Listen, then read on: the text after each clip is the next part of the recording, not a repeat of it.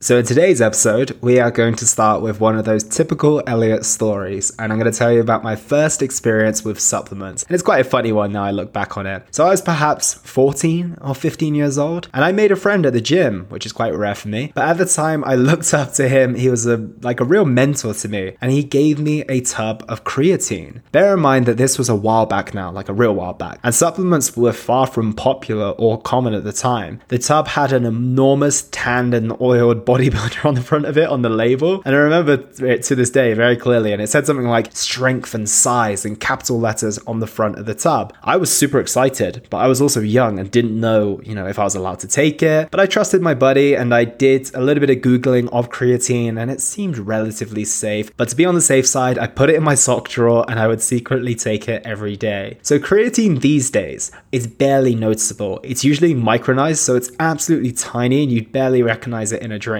Years ago, it was not. And because I wasn't taking protein shakes then, I would literally get a spoon of this creatine, put it in a glass of just plain water, stir it around. Literally, the thought of it right now is making me nauseous.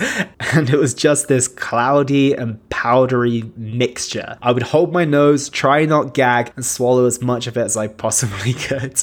I was hungry for those gains, so I think I ended up finishing that tub eventually. And as I got more and more into the gym, and as my journey continued, I did more research. I started to invest in more supplements, using some of my birthday money to get my first tub of Maxi Muscle protein powder in the bottle from the Argos catalog. In fact, I don't even know if they exist anymore, but I was slowly broadening my horizons, and then I tried zinc, arginine, beta-alanine, CLA, fat burners, BCAAs, glutamine, 5-HTP, every pre-workout you could possibly think of, and as a matter of fact, every supplement I could get my hands on, to be completely honest. And years later, I kind of went to the complete opposite side of the spectrum. I became quite minimal with supplements. I stopped taking pre-workout because I didn't really want to rely on them and just stuck with coffee. I tried to get as many nutrients as I could from my food, and recently, over the past few years, I've come back to center, as I tend to do and as most of us do when we find ourselves on either side of the extreme. So it's fair to say I have really experienced supplements. And now my approach these days is very health orientated and very specific these days as well. So I stick with 3 core products, which I'll go through today, and occasionally I add others based on my body's needs at the time. So I want to go through the 3 that I'm currently taking because I do get this question asked quite a lot. So my first is vitamin D. I do spend time in sunnier countries these days, but I found that it's very easy for our vitamin D levels to drop, and in a survey done in the UK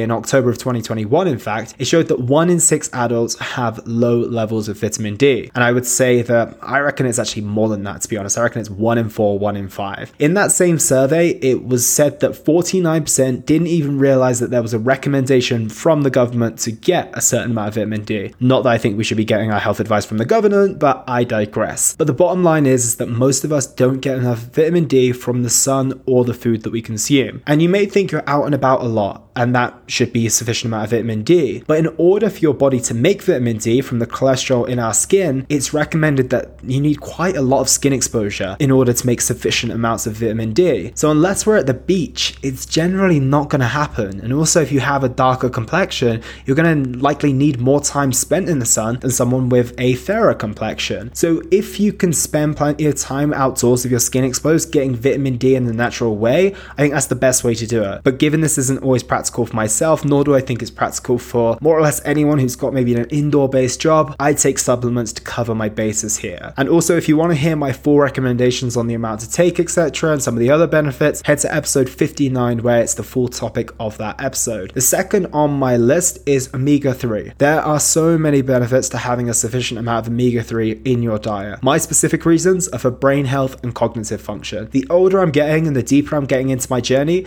the more I care about these things, especially when it comes to health and longevity. I do eat fish and other high omega-3 foods in my diet on occasion, but I want to make sure that I'm getting a sufficient amount every single day, and that's why I take fish oil. I'm personally a big fan of the Nordic Supplements brand, as they have a really solid level of EPA and DHA, which is what you're looking for in any good omega-3 supplement. And the final one that I'm currently taking, which is pretty recent addition actually, is collagen. And once again for me, this comes back to longevity. I've also found that my hair seems to be a lot healthier when I take it too, and it's become a bit of a staple in my repertoire recently. I became a little obsessive about this when I discovered the benefits of bone broth, but soon realized that having bone broth all the time, especially for someone who travels a lot, isn't necessarily the most practical thing to make or have access to on a regular basis. So that's where the supplement collagen came in. I've taken the one from bulk.com, and I tend to also use the one from Vital Proteins. I'm not sure if one is more effective than the other, but the Vital Proteins seem to be leading the way on the collagen side of things, and a scoop a day is usually a part of my current repertoire. So those are my 3 daily supplements. Intermittently, I'll throw in zinc, especially if I'm having more alcohol than usual, magnesium, glycinate particularly,